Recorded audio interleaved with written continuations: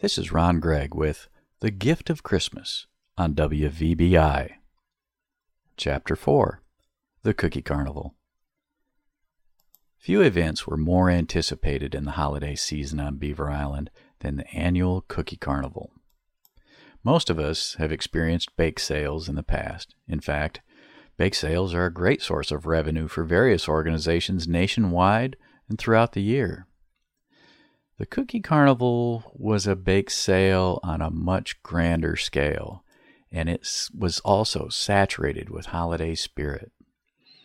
I can't remember when they began, but I certainly remember the preparations for it.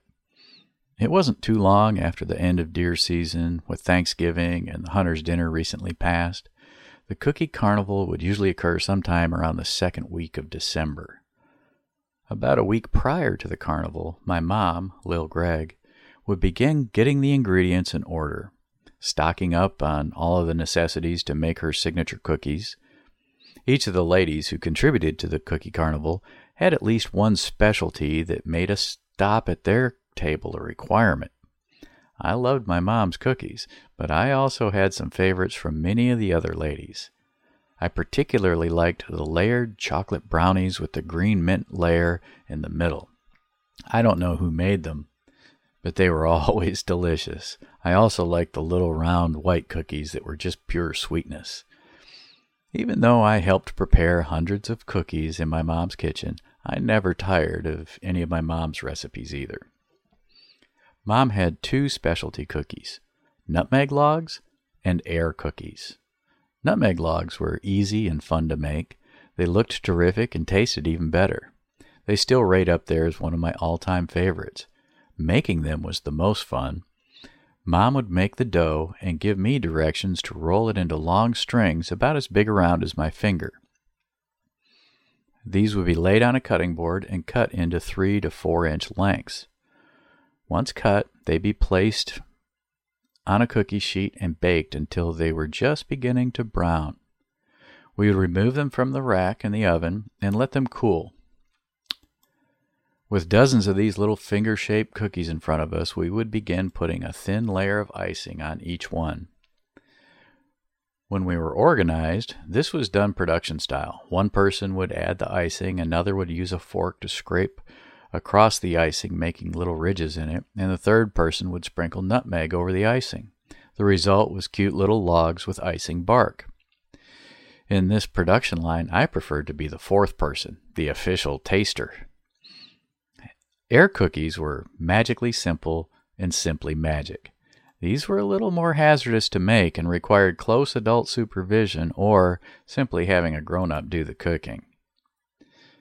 Air cookies were made by dipping a specially shaped iron into a vat of batter, then placing the part of the iron covered in batter into a pan of hot cooking grease or a deep fryer. Mom used an electric frying pan for this. Once the batter begins to heat up, it falls off the iron and you can load it up again. Mom had irons in an assortment of holiday shapes. The stars and Christmas trees of batter would float in the hot oil until golden brown. Once Mom deemed they were done, they were removed to a cooling rack. Almost as soon as the cookies were on the rack, they were sprinkled with confectioner's sugar. The result was a light, white, delicate cookie. They tasted wonderful and were not very filling. Mom's air cookies were always a big holiday hit. In the second week of December, the kitchens around the island would transform into cookie factories in preparation for the Cookie Carnival. And the spirit of the season was tangible. In fact, you could smell it nearly everywhere. For those who didn't bake or couldn't bake or simply didn't have the time to bake, the Cookie Carnival was the answer. I remember it so well because that was when I would get to help my mom in the kitchen and at the Holy Cross Parish Hall where the event took place. Producing these cookies by the dozens requires a lot of work.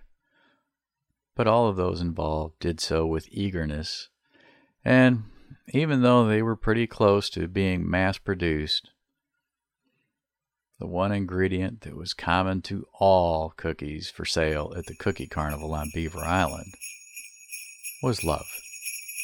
The Gift of Christmas was written by me, Ron Gregg, for my parents, Phil and Lil Gregg, in 2003, and is presented here on WVBI with the wish that your Christmas this year is a Christmas to remember.